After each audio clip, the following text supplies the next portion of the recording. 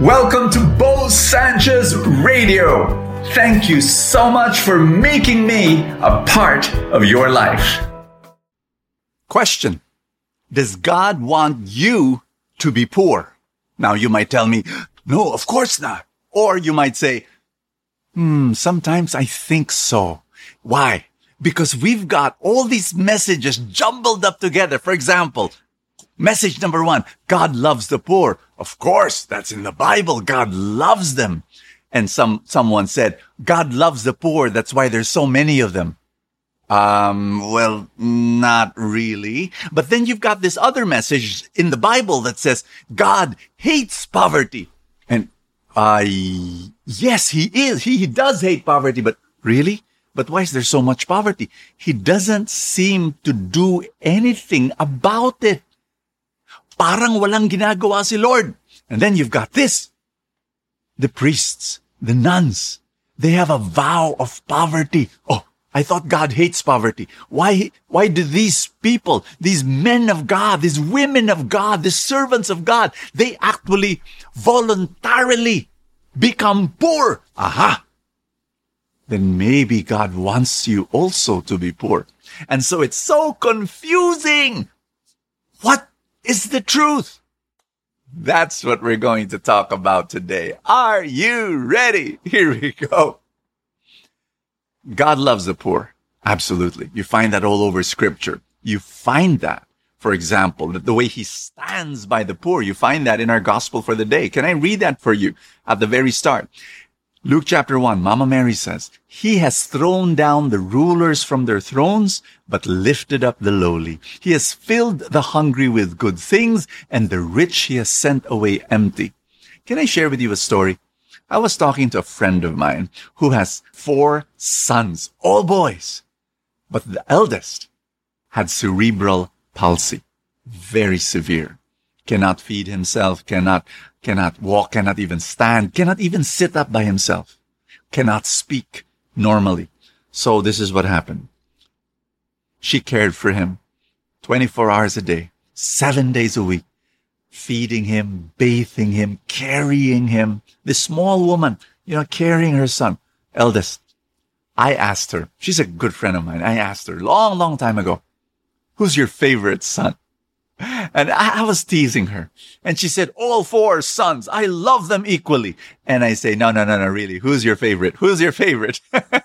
Who do you love the most? And she said, no, all 4 sons. And we were just teasing, laughing. And then finally, this is her answer. But my eldest son needs me more. I love all of them, my 4 sons, but my eldest needs me more. And that's why I care for him, I bathe him, I feed him, etc. I want you to know this, that your God loves every single child. He loves everyone, but his heart leans towards those who are suffering, who are broken, who are hurting, who are poor, who are oppressed. He feels their pain. He does. He cries when we cry. He weeps when we weep. This is something many people don't know. And people don't think about. But that's why God loves the poor. Now, I also want you to know that God hates poverty. God loves the poor, but hates poverty. He does, because he does not want his children to suffer. Now, sometimes we go through suffering to change us and make us grow and make us mature. I'm a father. I've got 2 boys. And when my sons go through suffering, in their growth process, my heart bleeds and my heart breaks. But sometimes I don't rescue them right away because they need to go through that process to become stronger and to be more mature. I hope if you're a parent, you understand what I'm saying, right? Now, how about, okay, brother Bo, I get it. God loves the poor. I get it. I get that idea that God hates poverty. I get that. What about those priests and nuns that make the vow of poverty? That's their call. Jesus was poor. Not the poorest of the poor. He was a carpenter, but he was not ultra rich. But you see, there are special people, celibates. They're celibates. They're 0.001% of the population of the church. That's their vow. But I'm not called to poverty. You're not called to poverty. You've got kids. You've got a spouse. You have. I hope that's clear. God calls a very, very minute people to that call of poverty. But He calls everyone to the vow of generosity. Oh, yes. Oh, yes.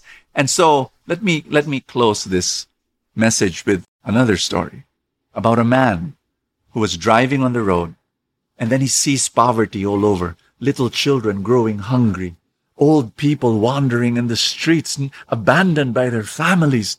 And then he was so disturbed that why is God allowing all this? Poor people. Why, if God loves poor people and God hates poverty, He's not doing anything about it. He's not rescuing these people. And he drove to church because he was so disturbed.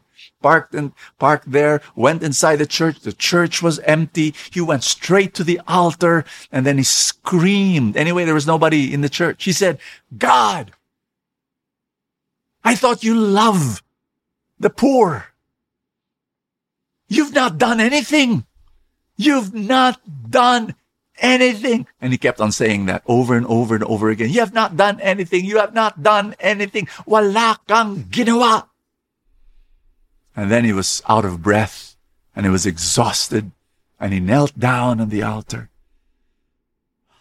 And then in that beautiful moment of silence, he heard a voice, a deep, beautiful voice. It was God speaking. And God said, I did, my son. I made you. My dear friends, God made us to also love the poor and to be a blessing to the poor. God wants us to be His hands, His blessing, His gift, His embrace in this hurting, broken world. Will you say yes? Will you say yes? Can I suggest 4 ways to do that? Number 1 is to learn financial literacy. I'm not joking. Learn how money works. God gave you the brain and the mind. Number 2, very, very important to be able to earn more. Yes. You don't have a vow of poverty. You have a vow of generosity. Earn more so that you can give more. Not for greed and no. Number 3, set aside a portion of your income every month for generosity, to help and to give. And number 4, teach financial literacy. You got that? Don't only learn it for yourself, learn it so that you can pass it on. Teach people how to handle money.